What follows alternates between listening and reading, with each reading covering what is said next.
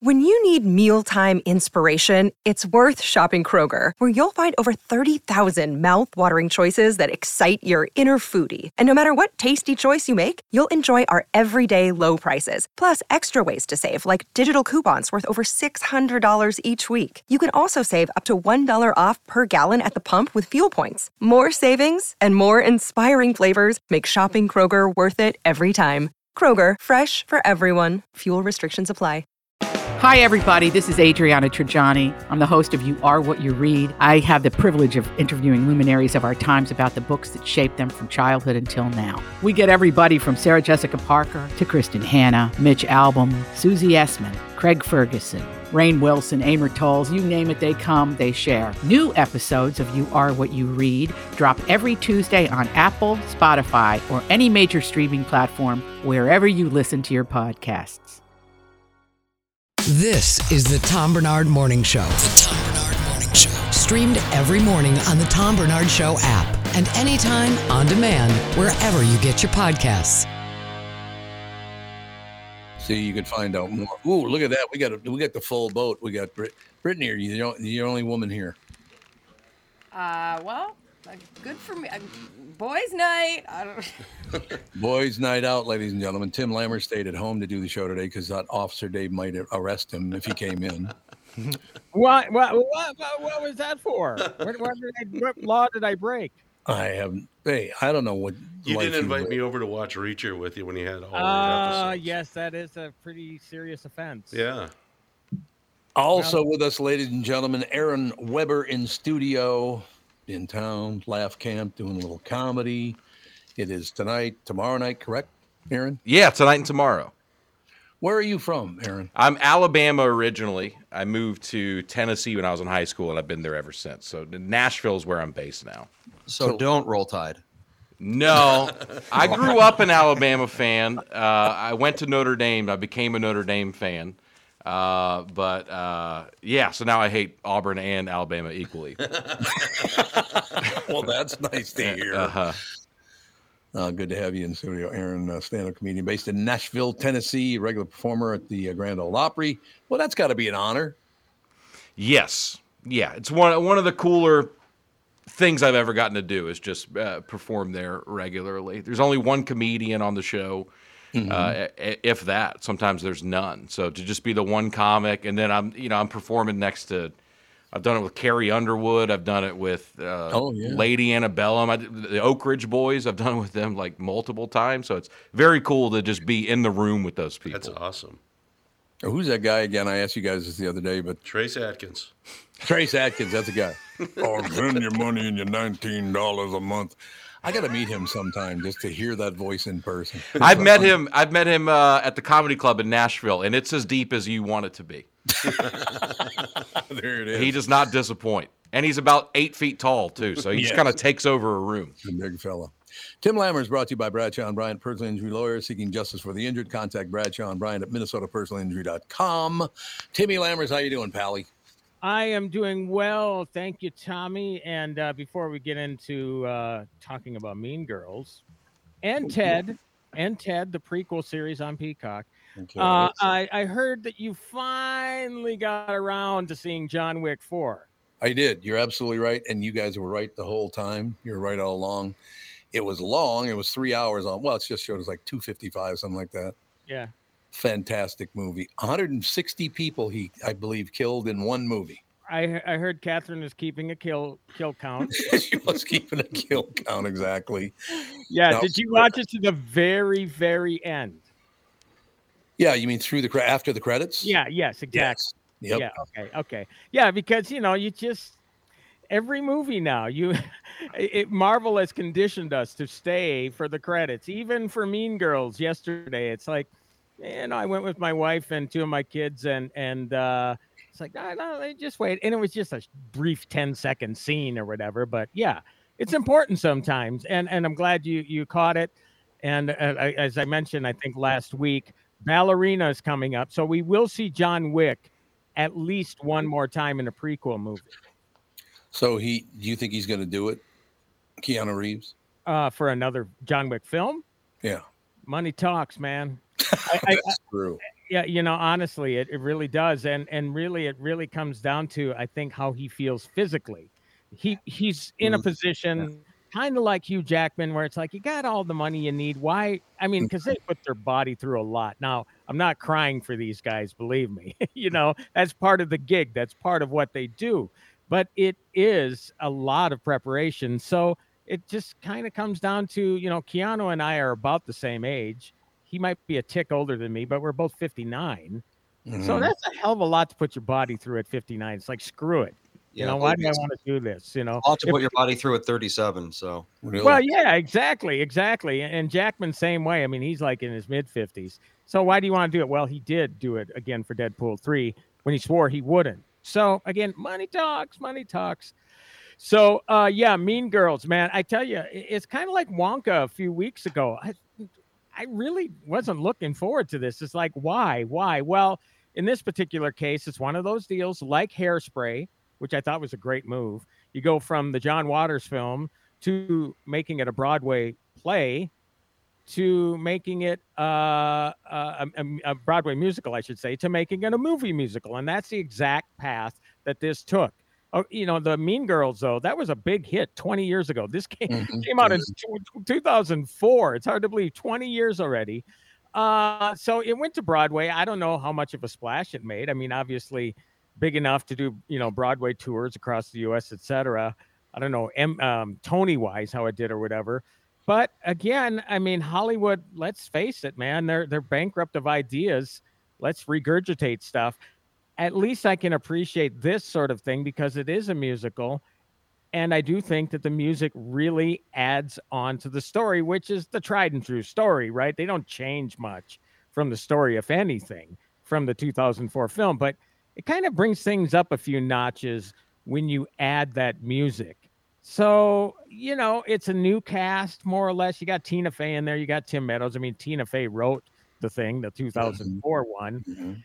And but you bring in people like this Broadway performer who played Regina George on Broadway, Renee Rapp, who's terrific.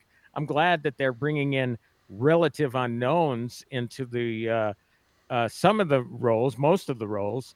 You have her two minions, the other two Mean Girls, relative newcomers. I haven't heard of them, but you got to remember Rachel McAdams, Amanda Seyfried, Lacey Chabert, they were all relative newcomers when they did Mean Girls 20 years ago, and look where their careers went. So I'm all for new talent, too. So I really like that about the movie. No, it's understandable. Aaron, by the way, if you have any questions, feel free to jump in because I see you're kind of tending to agree with Mr. Lammers. You'd be the first person to ever do that. Well, yeah, the original Mean Girls came out at such a pivotal time in my life. I was 13 when it came out. I mean, I was who they wanted to see that movie. And I watched it recently. So you're just talking about it's been 20 years. It's pretty amazing. It's been that long since that movie. Still quoted regularly. It's one of those movies where the quotes kind of transcended the film in a way. I think people quote that movie all the time and don't even realize it. It's been one of those movies. So I didn't even know. Maybe this is a failure of me. Maybe it's a failure of them. I didn't even know that there was another movie in that universe coming out. So, I mean, I got to go check that out. Yeah, and I see Brittany nodding, too. I mean, my daughter said, this is a real classic for millennials, right? Yes. Yeah. It really is your movie. It's one of those movie, kind of like maybe Animal House is for our generation, Tom, and for Dave. I don't know how big of a fan Tevin is of the original Mean Girls, but it's definitely in the wheelhouse of millennials, Gen Z, and I have to say, I mean, look, I know it's different. I know that I'm slightly out of touch when it comes to that stuff, although I kind of am dialed in because I have kids that age. But it really works, and I just love the fact that you can bring a film to theaters with people. How many people have actually seen the Broadway musical, right? So you have this really tall order of plugging in these musical numbers that people really, by and large, don't know, and be successful with it. Yeah, that makes total sense. One thing about Tina Fey, I think I mentioned this before, the last Hercule Poirot movie, Agatha Christie. Tina Fey was in it. She killed it. She was phenomenal in that movie. I used to hate her. Yeah, I did. I used to hate her guts.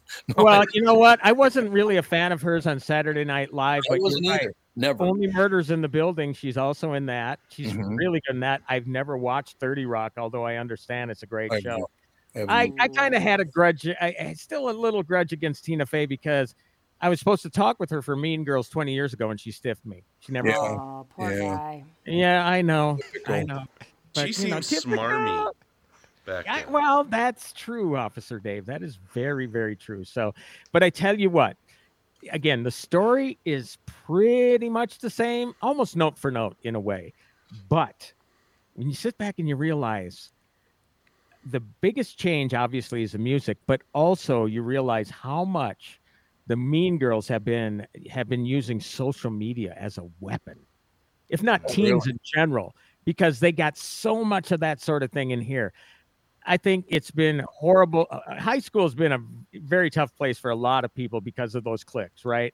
But I think it's amplified by social media, and they don't shy away from that here. They kind of point out that, you know what, this now they're weaponized, the Mean Girls, if not all the awful teens, by this sort of thing. And maybe you guys, Aaron, Tevin, and Brittany experienced some of that going to school. Yeah, my dad is a high school principal. He's been a high school principal for almost 30 years now. And I asked him recently, I said, how have kids changed since when you started? And he told me kids are the same. They have the same things going on in their lives. They behave the same way. They have the same insecurities, same fears. The only difference is the phone now. He said the social media is it changes everything. It's stuff that it would be personal between two kids is on the internet. Now everybody's kind of tuned into it. So yeah, it's a whole new set of problems for kids these days. I don't envy them.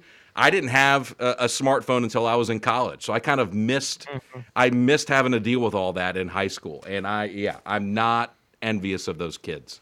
Well, there's a scene in this movie right away, and it's typical for most schools around the U.S. too, I would imagine. But, the teacher's trying to get the students' attention, and they got their damn phones out. And it's just so aggravating seeing that.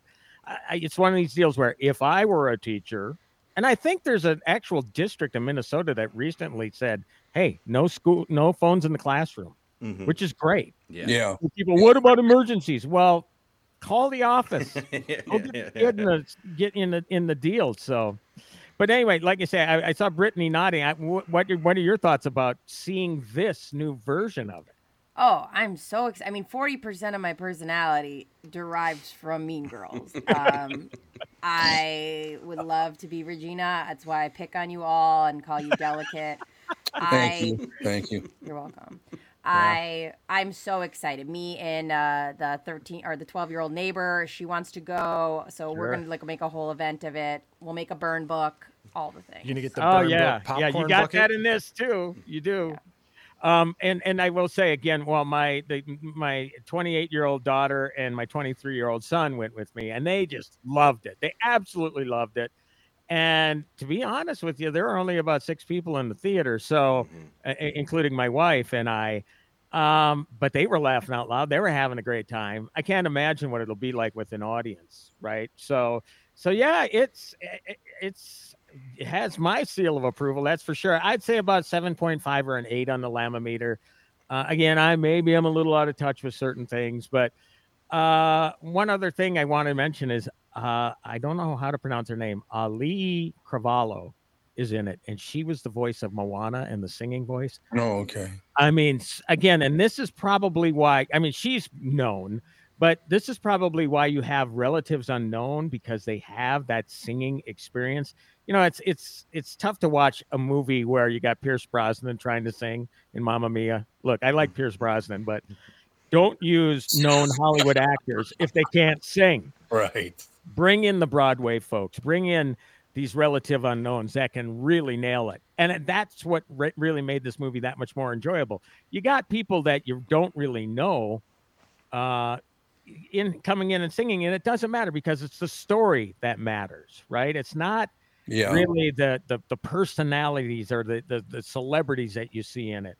The lead actor, her name is Angourie Rice. She was in a show called Mayor of Easttown. Oh, great. That's a great show. Yeah, she was in that, and she was in the Spider-Man movies. supporting role, but a key supporting role. She's really talented. She can sing. Then you got cameos. You got John Hamm and different folks. Maybe some people from the original Mean Girls movie. I'm not going to say. So, I don't want to spoil that fun, but you can just about imagine. So, yeah, it really worked, man. I had a good time. And certainly when you had the people around you, including your family, are having a good time, it's just a fun night out. Well, see, that's all you ever do is make people's lives better. That's all I'm saying. What can I say? No. No, this is the one that I'd really like to get Aaron's take on, because the Ted movies, there were 2 Ted movies with Seth MacFarlane. Seth MacFarlane, yes. Mark Wahlberg. Getting him mixed up with Rogan. Ooh, that's cool. Yeah. I mean, they were good. They were funny. And this is a prequel series on Peacock where you have John Bennett is the Mark Wahlberg character in the movies. The story is that he wished for this teddy bear to become real when he was young, and the bear became real, and it was a big hit in the 80s and the 90s. People didn't give a, they didn't care anymore. And that's the premise for this, except for now John Bennett is a 16-year-old. And they are forcing Ted, the teddy bear, again voiced by Seth MacFarlane, to go to school. So basically, this is the movie all over again. It's just rude, crude humor throughout. I laughed out loud a lot in that first episode, but it's basically more of the same after that. So the first 3 episodes, I thought the humor, and honestly, I don't get offended by a lot of things, but I think they kind of go down avenues where when the humor is mean, and I don't want to say why, but it's like, oh boy, they're really pushing it here. And then when the 3rd episode comes along, and it's written and has a small role by a pal of yours, Dana Gould. Oh, yeah. Which is basically about renting pornos and doing things with lotion. That's the whole movie. It's like a one joke deal. I mean, basically, Ted is a one joke. Yeah, right. It's just about let's see how we can shock people. Yeah, so you're smiling, Aaron. I mean, do you like the movies? I'm laughing at doing things with lotion. That was such a delicate. Yeah. I didn't want to describe exactly, but I think you did actually. I think you did a really good job describing it. I loved those. Came out when I was in college, I believe. Those first 2 movies, and I loved them. I haven't watched them in a while, but I didn't know. Again, I feel like I'm so out of touch. I didn't know any of this was going on. I didn't know there was I didn't know there was a TED show going on. I got to check this out now too. Well, honestly, I didn't find out till a couple of days ago. You got to remember streaming services, man. There's like 100 new shows every week. I mean, it feels like it. It's hard to keep up on that sort of stuff. And Mean Girls, I mean, to me, I don't know. There didn't seem to be a lot of fanfare about that. And mainly because when you get to January on the release schedule, that's usually a dumping ground for the stuff that's awful, right? The studios have an obligation to release, and why they brought this one out now, why not bring it out for the holidays? I don't know. I think it would have been fine before the holidays, but then again, you got a lot of other stuff that's crammed in there too. So maybe that's the reason why. And this has a kind of an open schedule to really make more money. It's all about making money anyway. So yeah, I mean, don't feel bad about not knowing about this stuff. I'm in the business of knowing about this stuff, and there's some of these things that I don't know about. All right, it makes me feel better. That makes complete. What do you got this weekend, Tim? Well, I am just gonna. I try not to. I want to watch NFL football, but in between times, there's a new. I'm tired of Marvel, but there's a new Marvel series called Echo that I do want to see, which I guess is rated R, and what is it? Vincent D'Onofrio is in it. Oh, I like him. And he is badass as Kingpin. So I think I'm going to catch up on that. So I will deliver all that to you next week. Is everybody caught up on their movie going? Has everybody seen The Holdovers yet? Wonderful. So great movie. Oh, yeah. And how far are we along on Reacher, Officer Dave? I caught number 7 last night. Oh, and you could just tell at the very end, he's making his death count in his head at that point. Yeah. It's just, I do writing apart from what I do here with the reviews and stuff. And I was shocked to discover, and did a story on it actually, that Alan Ritchson was actually a contestant on American Idol. What? In season 2 I didn't know and that. 3. Season 2, Simon and Randy said no. Paula said yes, although there's video out there. He flirts with Paula Abdul. Oh, well. Okay. Season 3, he actually went on to the Hollywood round, and they screwed him over because by trade, the guy, he writes songs, he sings and all that sort of stuff. When he got there, they brought him down to the hot tub, and he was a model at the time. So they introduced him to a female model. They said, let's get a shot of you two in the hot tub talking and answering questions. And now, you know what? This is American Idol. Let's show people how we're having fun. Let's have you push her in the pool. Let's have you get in the pool and frolic in the pool and all that sort of stuff. So when it came to the airing of the show on night 3, where in reality he was helping other songwriters with their songs, doing the good thing, being a good guy, he was guiding these people. They said, well, wait, where's Alan? Where's Alan? We got to find him. And then they cut to a shot of him screwing around in the pool, making it look like he was irresponsible. Yeah. That's not bad. I know, but he learned Hollywood the hard way, man. Yeah, I knew he could sing. He did actually in Titans. He sang a song, got up and did karaoke, and the boy can sing. Yeah, and apparently play guitar and everything. And but you know what? I mean, we all have this path, right? And he knew he got hosed with American Idol. He didn't make it past the Hollywood round. But the other thing is that he realized that being where he was and being how much he loved being in LA and wanted to do acting, that's where he got his start. So it all worked out, I guess you could say. Took a long time, but sometimes you got to take that long path, and boy, it's really paying off with Reacher. I can tell you that. Great show. It's actually season 2 is every bit as good as season 1, which I was kind of skeptical of, but season 1 was terrific. Yeah, I'm still favoring season 1 yet, but there's season 3. They announced that before season 2, so there's going to be more for sure. Yeah. And Robert Patrick, great bad guy this year. Yep. Huh? I introduced my daughter to Reacher, so I got to binge season 1 again, and she's like, the script writing just isn't quite as good this time. The acting and stuff, the storyline is still there, but the script just isn't quite as good as it was in season 1, she thinks. But his demeanor is much different. I mean, standing there, giving people a look like, you touch that girl again, I'm going to break it. He's got that perfect 1,000-yard stare. There's no He does. So I got to go. Everybody have a great weekend. Brittany, Tevin, Officer Dave, Aaron, nice to meet you, man. Good to meet you, Tim. And we'll talk again soon. And Tommy, we'll talk in a family podcast next Tuesday. I'm never talking to you again. I never liked you. I never liked you. Okay, see you guys later. Ladies and gentlemen, Tim Lammert is brought to you by Bradshaw and Bryant, personal injury lawyer seeking justice for the injured. Contact Bradshaw and Bryant at MinnesotaPersonalInjury.com. It's MinnesotaPersonalInjury.com. Aaron Weber in studio with us, Laugh Camp tonight and tomorrow night. One thing I got to tell you, Aaron, you did a hell of a job dressing up like a Minnesotan. Oh, thanks, man. Yeah. Broke out the Carhartt. I broke out the car. I always say I like Carhartt because in a Carhartt, I'm only an XL. That feels pretty good. I'm a 2XL every other brand on earth. I'm a 3, man. Come on. Yeah, are you down a size in Carhartt? My coat's hanging outside. That's like a 3X. Come on. Somebody at Carhartt's like, let's just let them feel good. Let's take a couple of those X's off. Let's put relaxed fit. They'll think they're making progress. So anytime I'm at the stage of my career, I'm 8 years in. I've been saying it for 8 years. Whatever the worst time of year to be somewhere is, that's typically when I'm there. So I'm in Minnesota in January. I'm in Phoenix in August. So I'm just ready for it. So I stocked up.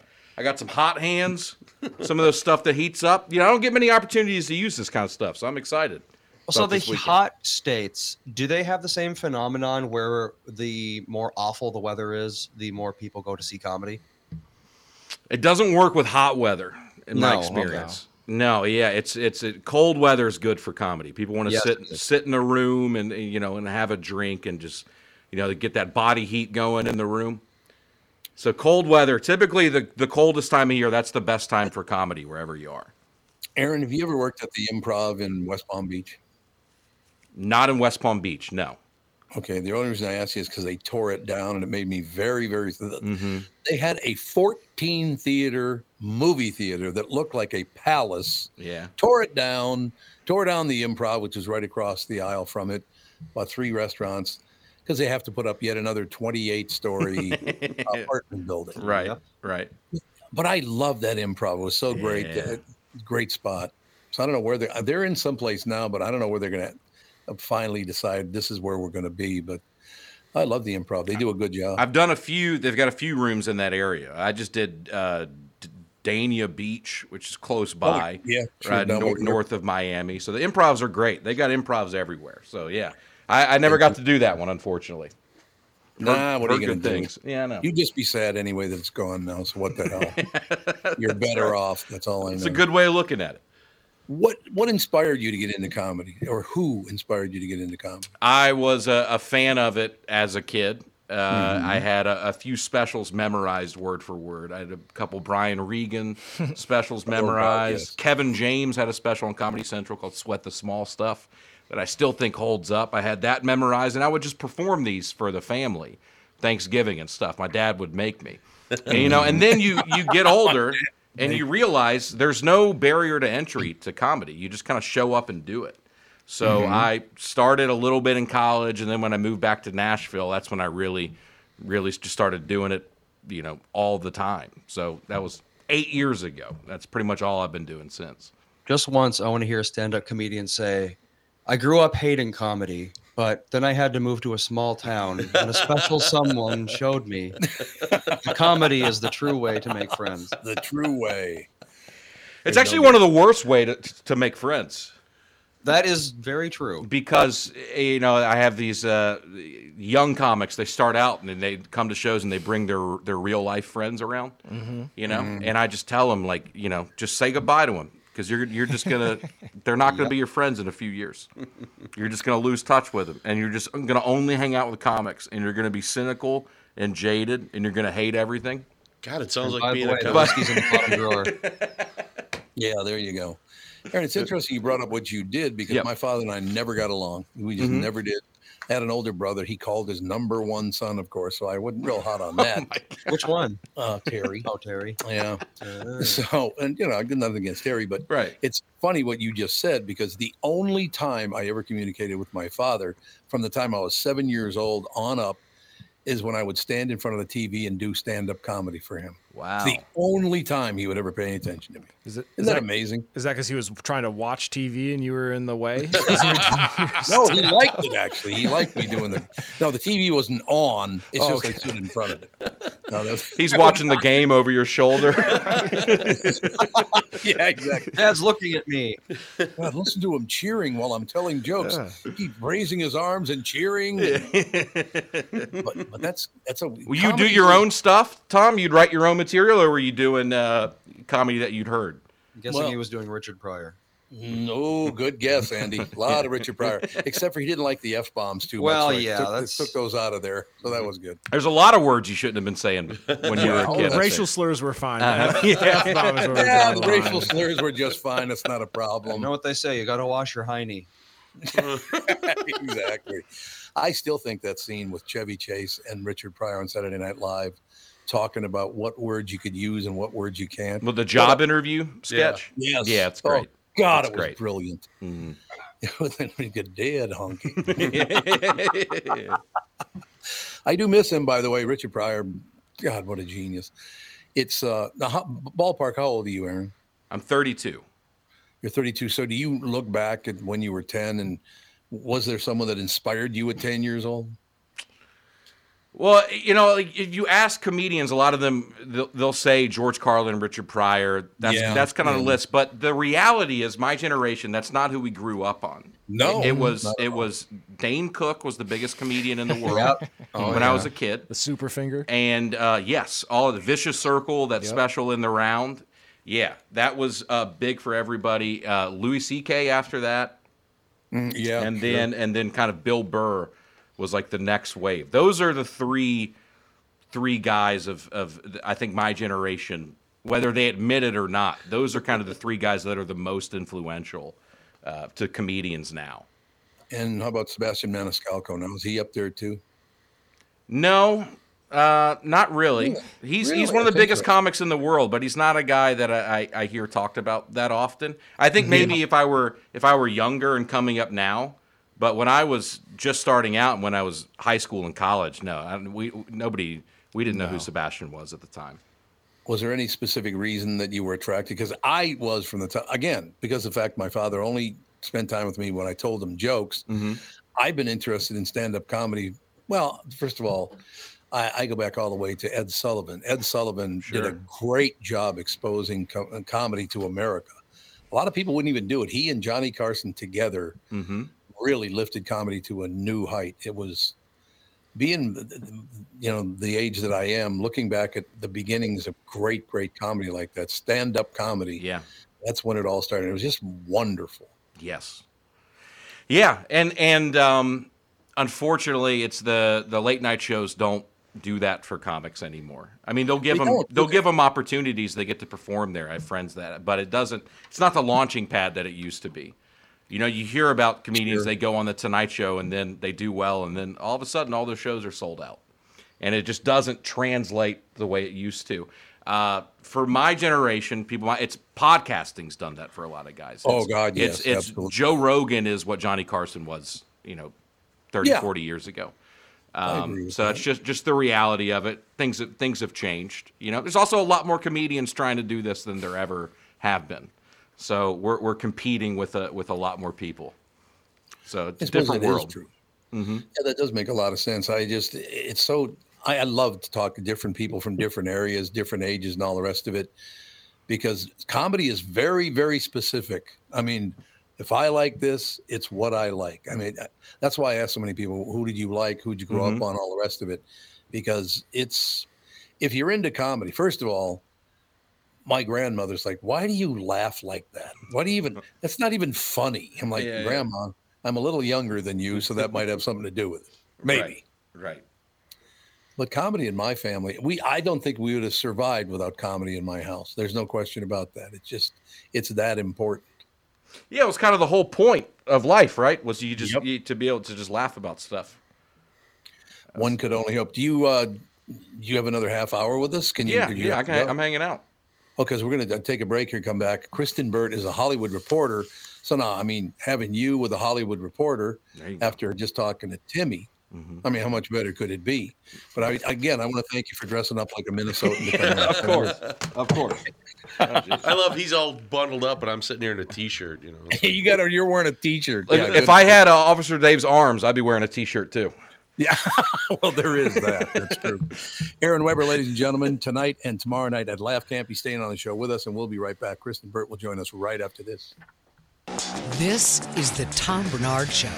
Tom here, and I want to discuss a partnership that has been wonderful in my life. Zero Res Carpet Care, very good friends of mine. Nothing is better to someone with a family than having a completely clean home. Your carpet is the biggest filter in your house. If you want to talk about pet dander or foot traffic, dirt from the outside, they all eventually reside in your carpet. So, Zero Res Carpet Care. Listen, around the holidays, you need to contact ZeroResMinnesota.com or call 952-ZEROREZ. That's 952-ZERO-RES. They clean your home with their electrolyzed pH-elevated water that doesn't use chemicals or soaps that smell like a janitor's closet like other cleaning services. How about a Tom Barnard deal? Well, here it is. Get 3 rooms, zero resified, starting at $129, and don't forget your air ducts. Mention me, and they'll discount your air vents by $75 too. This is for the entire month, so call them right now, 952-0-RES, backward or forwarded, spells the same, or book online, ZeroResMinnesota.com. If it's available, ask for them to come to your place in the Tom Barnard named service truck. What an honor that was, by the way. Just mention me by name and get the special deal to get your home clean and your heart happy. Zero res carpet. Jim Paul of Valley Buick GMC has a mutiny on his hands.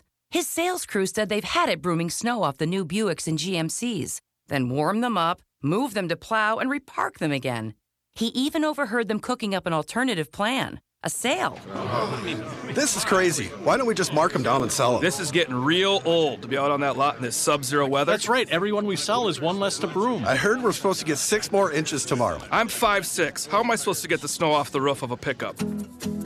I'm Jim Paul, and well, car dealers do have all kinds of crazy sales. This idea probably makes more sense than most. There's plenty of inventory, so okay, the crew has decided. Now we're talking fun! So then it's official. The We Don't Want to Broom snow sale is in full force at Valley Buick GMC in Apple Valley and Hastings. Snowy inventory priced real right at valleycardealers.com. You need to know a guy for your auto repairs, legal issues, banking, and more. The same goes for investment advice. You need a guy to help you be successful, someone you can trust, who gets results. Well, I got a guy for you, Josh Arnold. Josh gives you straight talk, not sugar-coated advice about your financial situation. Josh has seen it all when it comes to economic and market conditions, and Josh can make sure that your retirement objectives match your investments. Do yourself a favor and call Josh now for a no-obligation, 48-minute evaluation. You've got nothing to lose, and you'll get a different point of view for your investments. Call Josh at 952-925-5608. That is 952-925-5608. You'll be glad that you did. And tell him his guy, Tom, sent you. Investment services offered by Josh Arnold Investment Consultant, LLC, a security investment advisor. Past performance is no guarantee of future results. All investments involve risk. All comments and opinions are Josh Arnold's and do not constitute investment advice. Tom Barnard is a paid endorser. The Tom Barnard Show is proud to have partners like North American Banking Company, Bradshaw & Bryant, and attorney and advertiser Dave Bielke. I've been advertising on Tom Barnard shows for years. I like Tom, not just because he's a good guy, but because the ads I run on his show bring me new clients that are hurt at work and need legal help. Tommy B works for me. If you'd like to find out more about growing your business with the Tom Barnard Show, go to tombarnardshow.com, keyword partner. All these crazy alien stories can't be true, can they? Hey, it's Stephen Diener, host of the Unidentified Alien Podcast. And whether you're new to the conversation or have been looking into it for years, you need to check out the fastest growing alien show out there, the Unidentified Alien Podcast, or UAP for short. There's a crazy amount of alien encounter stories out there from all over the world. And the beauty of it is that I bring them all to you and let you decide what you believe. Download and subscribe to UAP on any of the major podcasting platforms. And you can also find it on UAPpodcast.com. This is the Tom Barnard Morning Show Podcast. We are back, ladies and gentlemen. I just got to read one thing. Kristen's with us, of course. Aaron Weber in studio. We got Officer Dave, Tevin, Brittany, everybody. But I have to read this. A fence installed at a church near Dallas to prevent theft was stolen off the church property. Sounds like they needed 2 fences. Good God. They stole the fence that was protecting them from stealing whatever was inside the church. Really? To steal a fence, I would imagine. I would think, anyway. What do you think? Well, unless they probably don't cement them into the ground like we do up here. Yeah. Well, that's probably true. Yeah, we do pour the concrete and they stick the fence post in there. You're absolutely right. Ladies and gentlemen, Kristen Bird Entertainment News brought to you by North American Banking Company. Go to nabankco.com to learn more. Member FDIC, equal housing lender. Kristen Bird, meet Aaron Weber. He's in. Hi, Aaron. Hi, how are you? Good. How are you? Good. Life is magnificent. All right. I'm gonna sit back now and just listen to Aaron Weber interview Kristen Bird. I didn't tell him he was going to do this, but I figured. No pressure, Aaron. Go ahead. Kristen, let's talk about the Middle East. Let's get into it. Man. Way to take it down. That's right. Love it. So, Kristen, what's up? I don't know if you guys saw this. I know you guys were just talking comedy in the segment before, but has everyone seen the George Carlin AI video? Yes. It's amazing. Yeah. And it made me think when we started this show in February, we just were lightly talking about AI. Mm-hmm. It's here. I feel like Hollywood missed the boat on all of this. You know, we spent an entire 6 months striking, and AI was one of the big situations with it. It took off without us. It's really going to be a big concern. It is a concern. Now, why is it legal for someone to use an AI of you to make a movie? How is that legal? That's the thing. You know, I know Congress actually just put a bill forth because they're trying to sit there and make it illegal for deep fakes, because I'm sure that they're concerned as politicians about their own likeness and the words that they speak. Oh, God. Hollywood, obviously, it's a problem, but it's a problem for everyone. And it's really interesting to see how it's just taken off, and there's no real regulation unless you go and take it to the courts and sue. And that's what the estate is going to have to do for George Carlin. Well, that's the thing about developing technologies like AI, is that everything is legal by default. Right. It has to become illegal. Correct. So things like AI, this is something that lawmakers couldn't even conceive of while they were writing the laws. So it's not illegal yet, but I'm sure it will be very soon. Yeah, they have to. And they have to move very quickly on it. Because AI has to exist, because that's where technology is headed. But how can it exist? It needs to coexist with the real people out there in this world. And I think that's been a really interesting discussion that's going on. But I feel like everybody is 10 steps behind the tech industry right now. Oh, I don't think there's any question. You know, it'd be great for me, though, if they stole like my image to do AI. I could do this show the way I'm doing it, and then they could do that show for all the people that think I'm a raging prick, and they could watch that one. But you don't want that. You know, Why not? I mean, and you know, I worked with a company, Channel AI, with my permission and my likeness for like a one-off situation, because I wanted to understand the technology and what goes behind it. And when I did it, and like the result is so fascinating, because I wish I had taken a photo of myself that day on set to show then what I look like. Even like my hair was different, my makeup was different, they aged me up. The tone of my voice is different. Obviously, they had me speaking a different language. So I gained a real understanding of it. And that's why I did the project. But to understand how they can manipulate your image without your permission right now is frightening. It is. Why is it they don't have to, I suppose, like anything else, isn't it? You have to prove they're somehow hurting you. I mean, do you have to prove that, or will they just tell them to stop doing it anyway? I guess that's something for the courts to kind of figure out, to sort through. I mean, because can people just randomly use your image? That's tough. That's a tough. I mean, and my question would be, and this is where the legalities may come into play. It's on the Dudesy channel on YouTube for George Carlin. Are they monetizing? If they're monetizing off of that particular video, then George Carlin's estate will definitely win that case. You know, it's kind of interesting about that, because I got to spend a lot of time with George Carlin on and off over the 37 years I was at the Q and all the rest of it. You could not meet a nicer man than him. What a nice guy. You know, I wish we had his voice in comedy with all of the shenanigans that have gone on the past decade. It would have been really interesting. Look, how do you, Aaron, maybe this is a question for you. How do you lie in bed as a comedian, as George Carlin, and all of a sudden you decide, I'm going to tell a joke for a long time about blue food? Like, how does that even occur to you? I don't know, man. If I cracked the formula, I'd feel pretty good.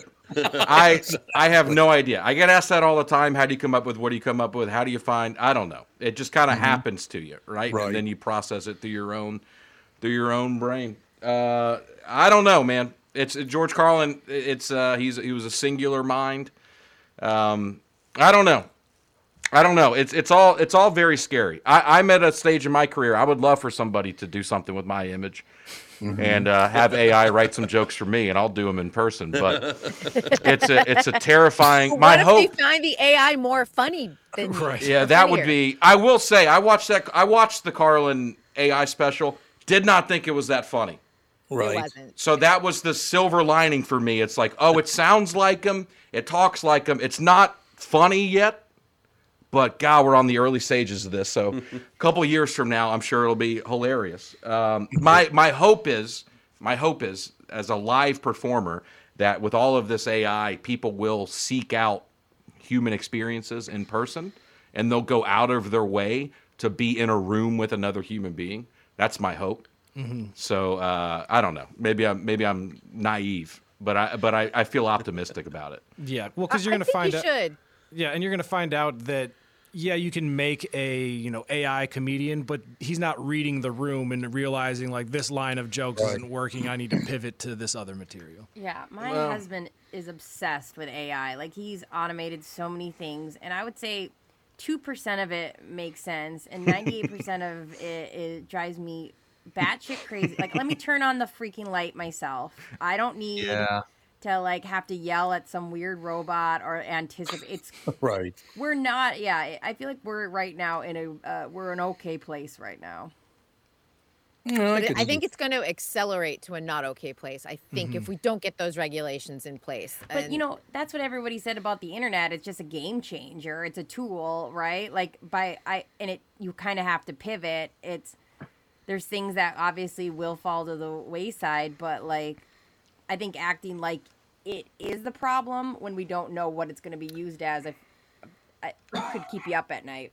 Well, I would say, though, we lost a lot in terms of privacy once the internet came about. I mean, you can just go on the internet and find anyone's address and information. You go to the dark web. Everybody's social security number is out there. And we've had to take steps to protect our identities and things like that. So it was interesting too. And I'll just tell you, I was looking up, we do a lot of celebrity real estate sometimes with articles. And one of them happened to be in my neighborhood. And I'm like, oh, that house looks familiar. I can't figure out where, because of course they don't give out the address. All it took was a reverse Google image search. Yeah. And I had the address in a matter of 90 seconds. And Officer Dave, I bet you know all about this in terms of stalkers and people that are struggling to maintain their privacy in serious situations. Yep. A reverse phone search is pretty easy to do. You get a random phone call and just do a reverse phone number, and you got pretty much address and how many bills they paid, how many bills they haven't paid, and Yeah, no, I mean, that technology's been around for a long time with a lot of that stuff. But think about, like, we would not be able to do this show with you, Kristen, have we not all this technology too. So I think there is a give and take with any new thing that comes. I mean, if you think about when the automobile came into play, we lost a lot of our walking space in urban areas. And, like, there's just all these things that's going to be a plus and minus. I don't know. Like, I think AI is going to also create jobs. Like, there still has to be control around it as well. So I don't know. There's a lot of money to be made in AI if you're getting into it right now. I'll tell you that much. Yeah. For sure. I imagine that's probably true. Aaron, is it still a situation? Because a few years ago, I went through a deal where a lot of comedians were not happy because there were certain things you couldn't make fun of anymore. It used to be you could make fun of whatever you wanted to, tell jokes about whatever you wanted to. Are you still in that situation where some things just you cannot joke around about some things? I think you can still say whatever you want. You're just going to take some heat from it. Okay. You're just going to take heat, which is just part of it. Maybe I'm a coward. I don't know. I don't talk about anything on stage that I wouldn't want my grandmother to hear. I always pretend that my grandparents are sitting in the front row. So I'm a bit of a coward. I don't talk about anything. I make fun of me, and that's pretty much it. So, but I have friends and I have idols, comedians that I look up to who do that kind of thing, and I think they can I still hear ridiculous things said on stage every night, absurd, crazy things that I would never repeat. So if you're in the right room with the right people, you can say whatever you want. It's just when it's online and it kind of it gets outside of your world. When you're talking to your fan base or your audience, you can say whatever, but sometimes something goes viral, it gets outside of your world, then you're gonna bubble outside of your bubble. Exactly. You're gonna take some heat from people, but I don't know. You just push on and keep doing what you're doing.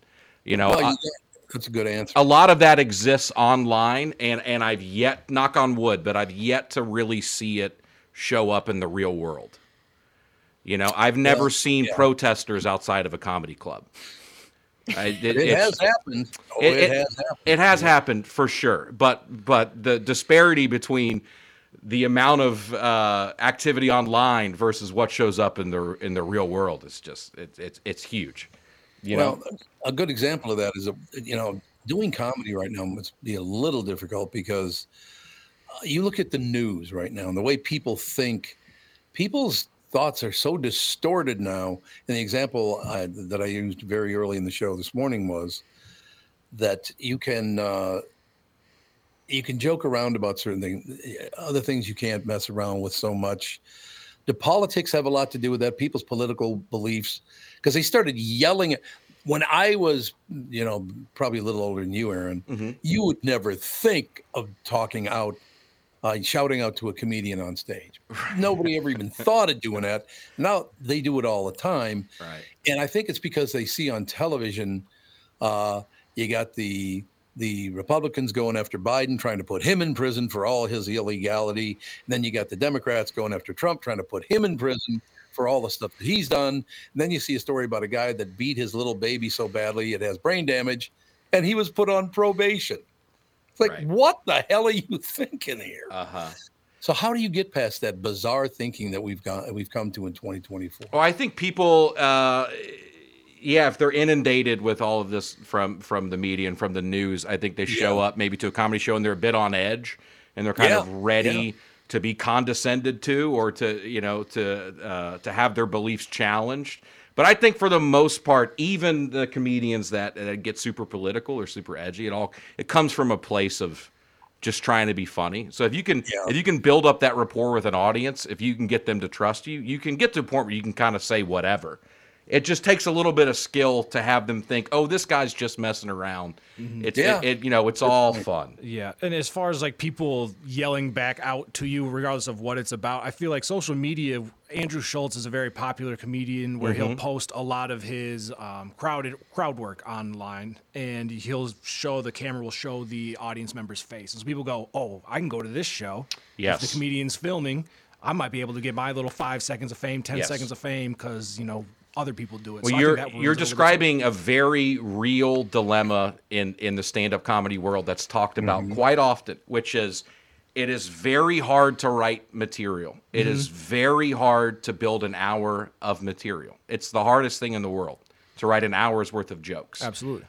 But also, a comedian needs to exist in the world of social media, right? We have to put content out.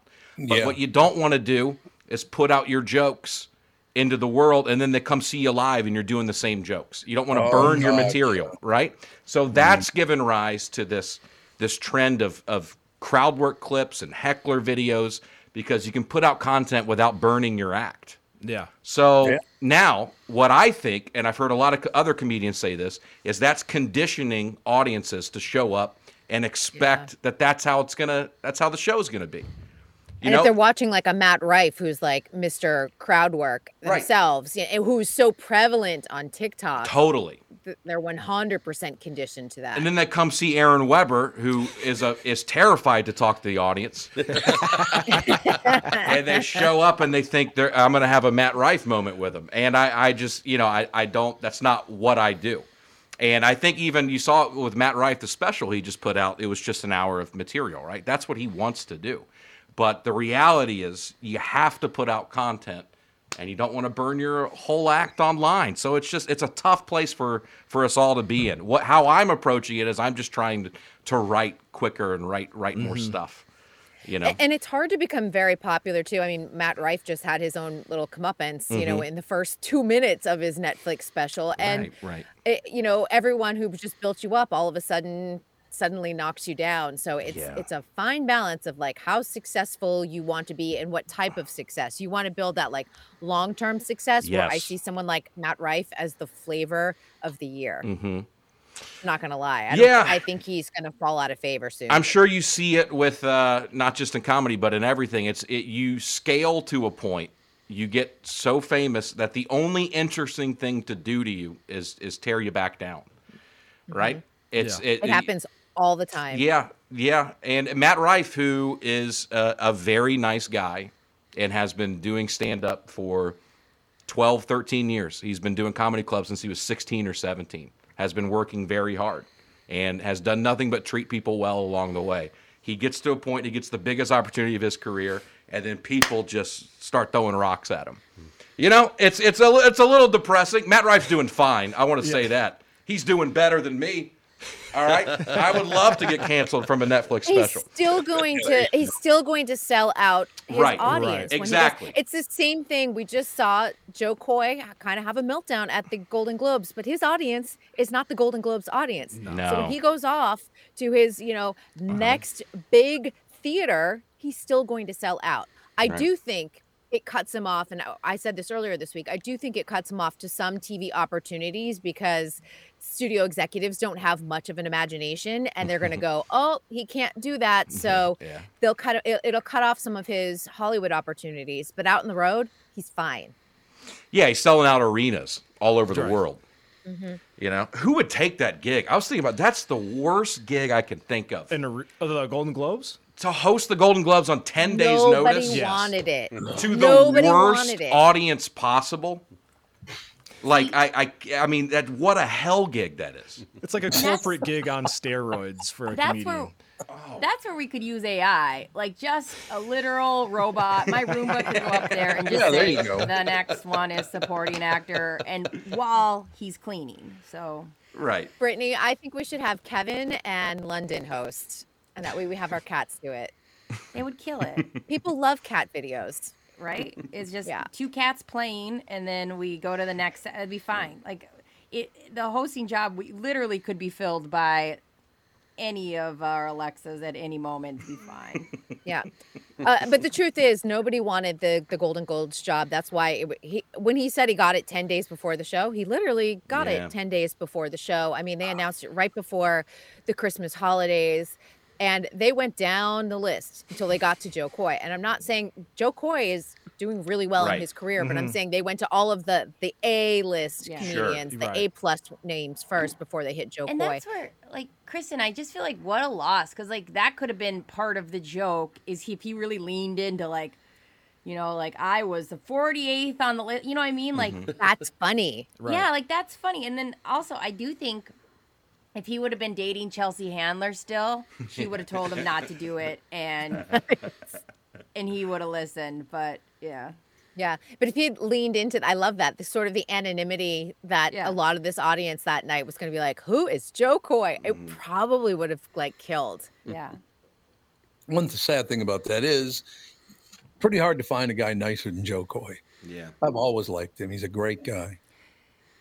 He's going to be fine, though. He's going to be fine. And he went out in public the next day. Like I said, he did his little apology tour. But at the same time, he said, I defend the work that I did on stage, which I think is good. He's like, you know what? I didn't always hit, but I still defend the work that I did. He's like, I give myself an A+.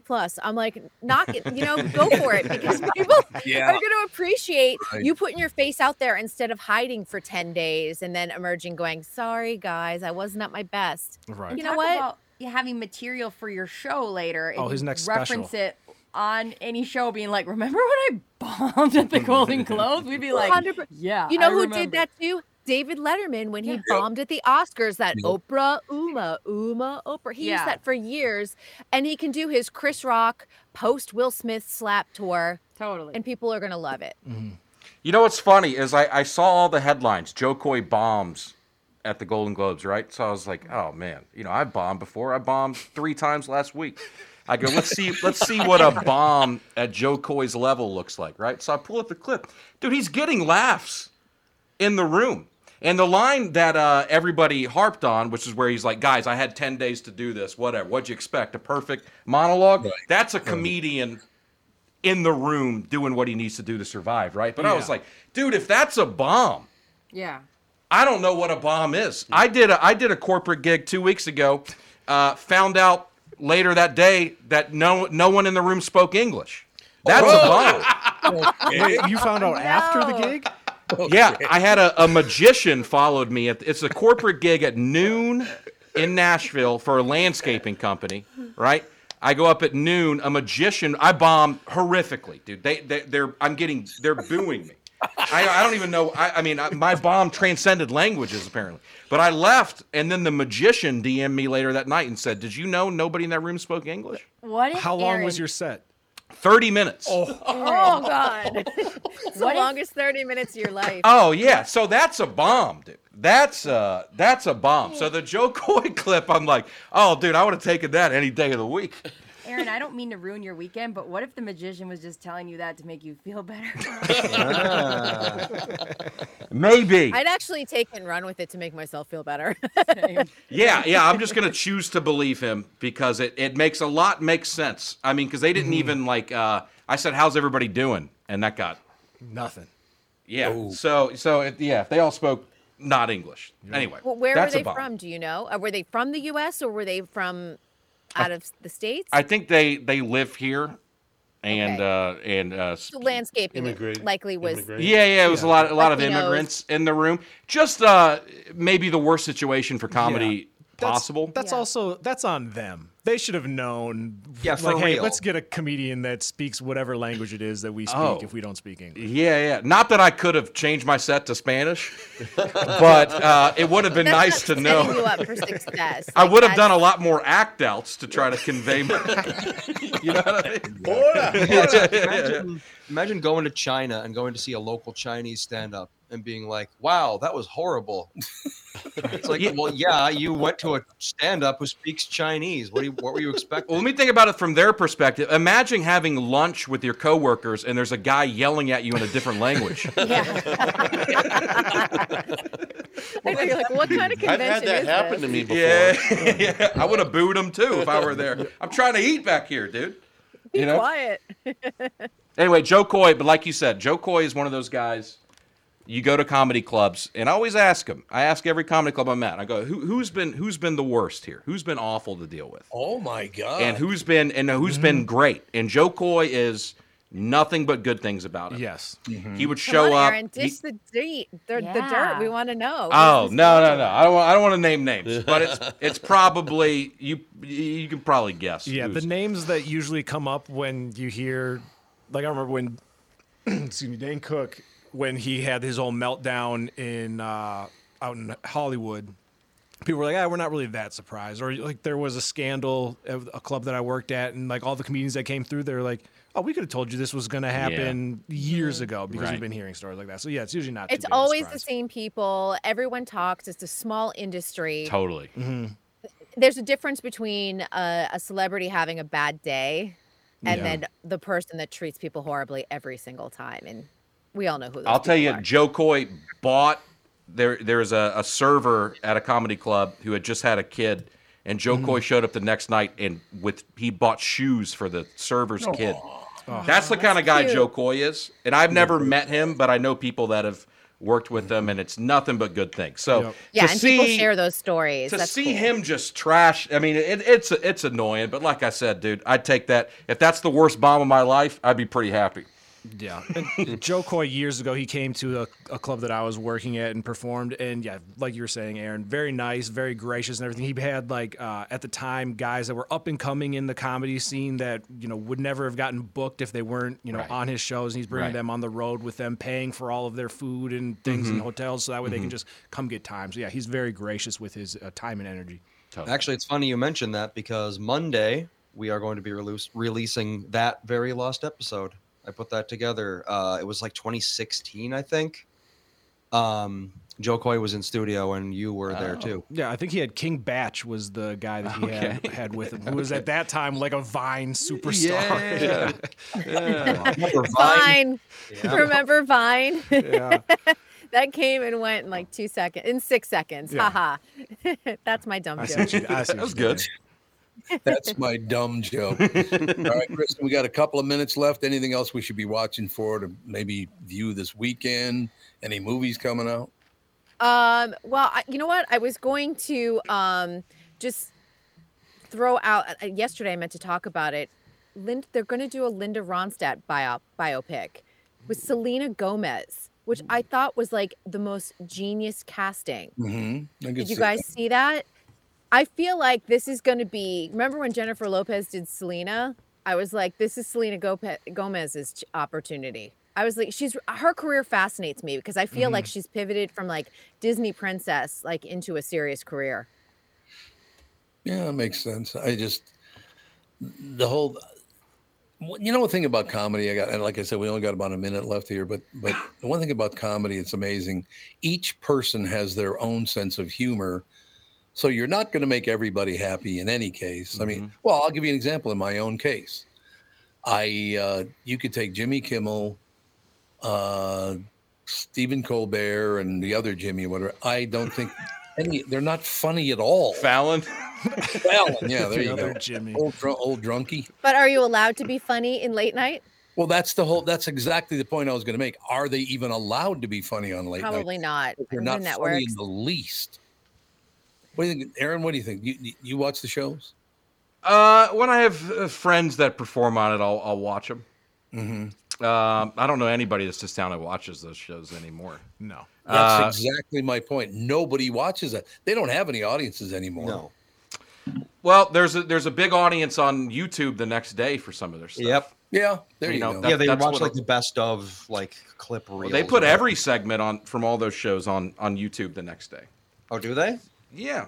Yeah, you so can it's watch like most they of know the show. that no one is actually watching the show, and they're just going to watch it on YouTube the next day. So they're like, well, I mean, that's it's adaptation. There are guys who've been, and I think all those guys you mentioned have done funny things on the show. But there's like Conan. Sure, yeah. Conan's a good example of. I always thought Conan was very funny. He Conan's did great segments His podcast on this show. is His fantastic. podcast is I don't great. know if people are listening to it, but it's so good.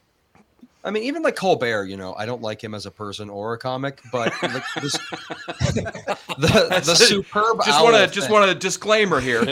I hate everything about him, but the superb owl joke was very funny because you can't say Super Bowl on Superb TV. owl. So he was like, we got this superb owl here. Everyone's excited to look for because not bad.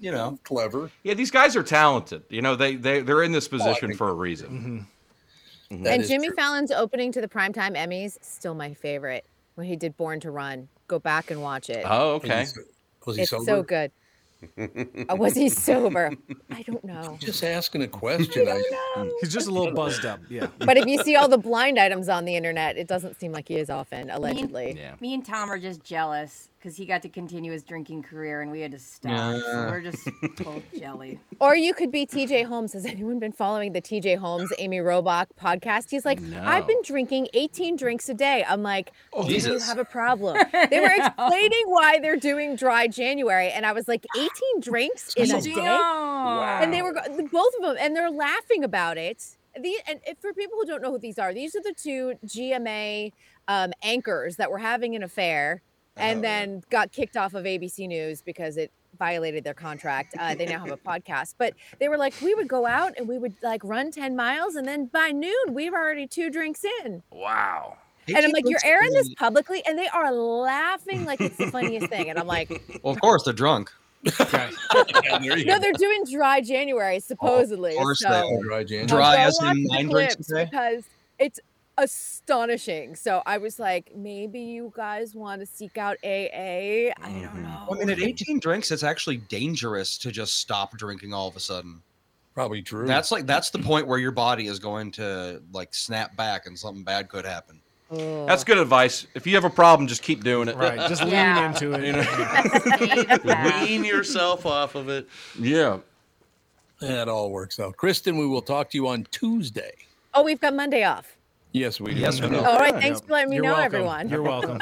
Well, it wasn't on my Monday? job to alert you. It might have been somebody else's job around here that dropped the ball, but Yeah, Dave. Who am I pointing fingers at? Yeah, Dave, way to go. I got to work. What do you mean?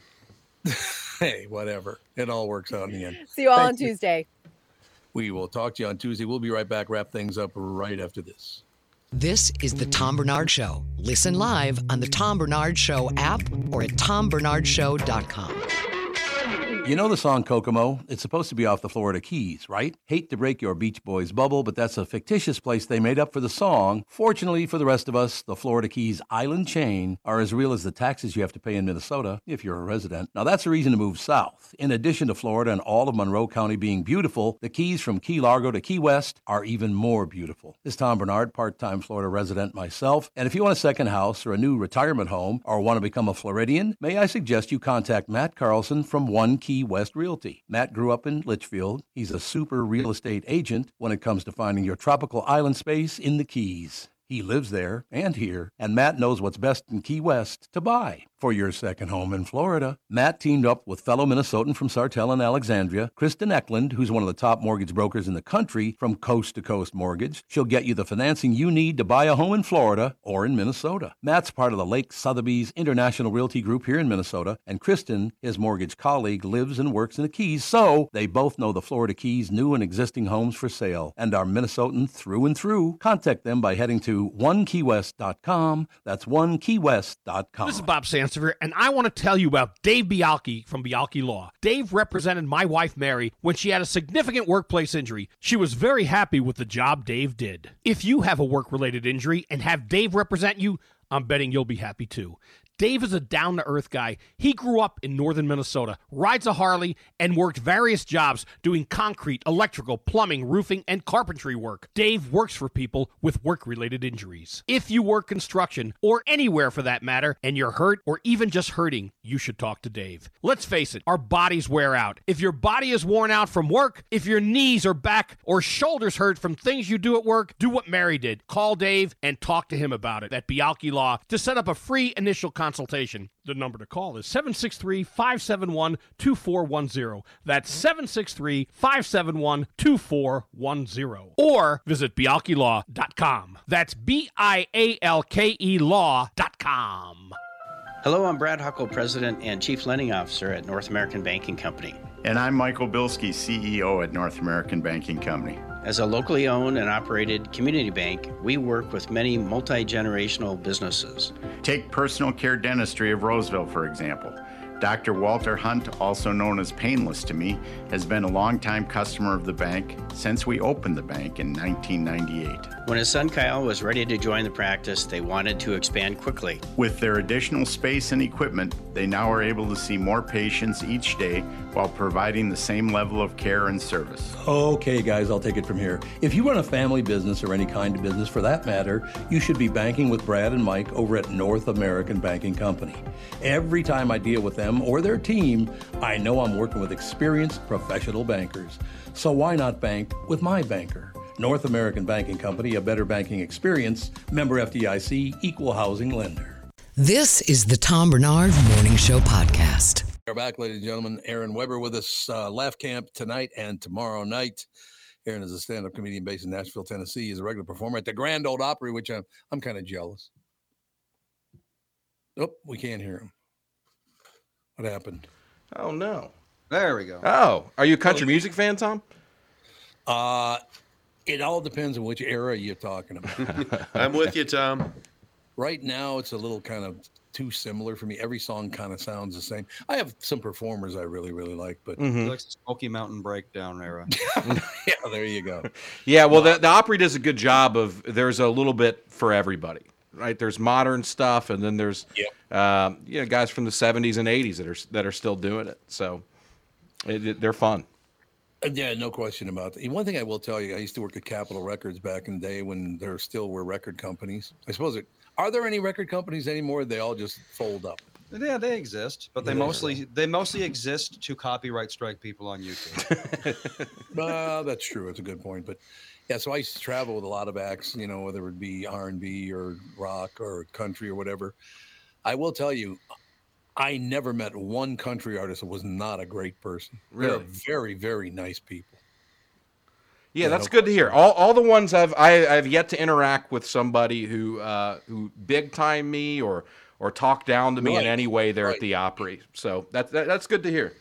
No, I can see that happen. As a matter of fact, the first time I ever went on the road with Hank Williams Jr., the first time that I showed up at one of his shows, He's on stage and show's over. So I walk out on stage to say hello and tell him, hey, I'm Tom from Capitol Records, all the rest of it.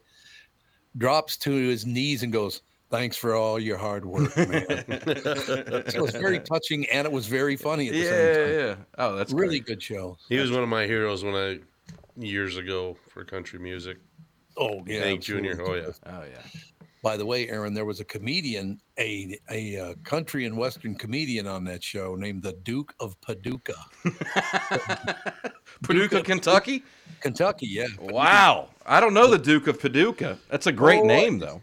I think the Duke's been dead for quite some time now. Yeah. He died before I was born. So, yeah. Okay. 1986. Wow.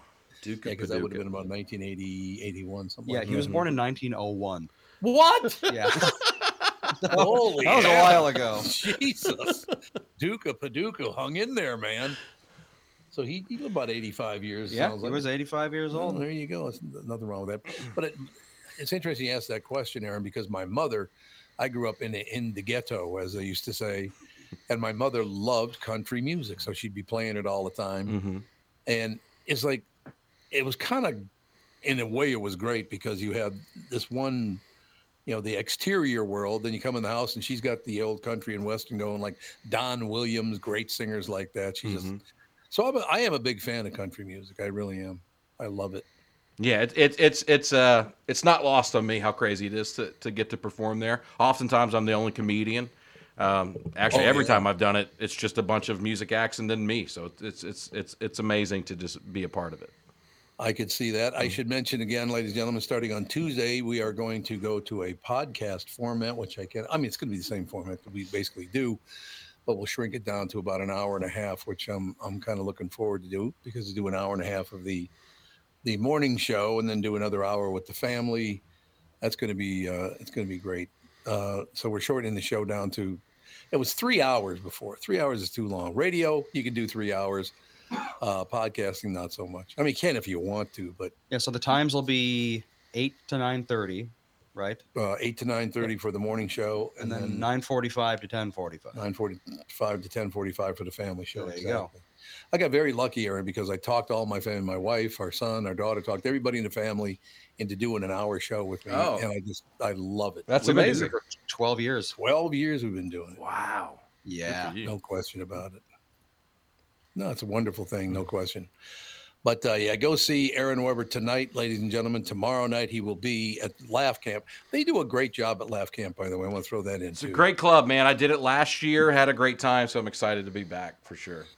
One thing I got to tell you, Aaron, it's great to have you in because it's not as easy. First of all, the morning show I did at KQRS starting in 1986 was the first morning show in America that had comedians on it. Radio people never wanted comedians on their show. They just didn't want to put up with it because you're funny, and they'll make me look unfunny. Well, you're unfunny anyway, so it all works out. Anyway. But it's kind of sad now because of digital. They're all doing their own podcasts, so they don't do much radio or podcasting anymore. They just don't show up. Which is unfortunate in a way because I really loved doing that. Really did. Yeah. Well, anytime I'm back in this area, man, I'd love to do this again for sure. Well, thank you so much for having me today. Thank you very much, sir. It's great to have you on. So again, ladies and gentlemen, we will talk to you. Well, we got the family show coming up in a couple minutes, but Tuesday, 8 to 9:30, that'll work out perfectly. No question. We shall take it. Thank you again, Aaron Weber. Thanks, guys. Great to meet y'all. Tonight, tomorrow night. We'll be right back in a few minutes. Kick things off.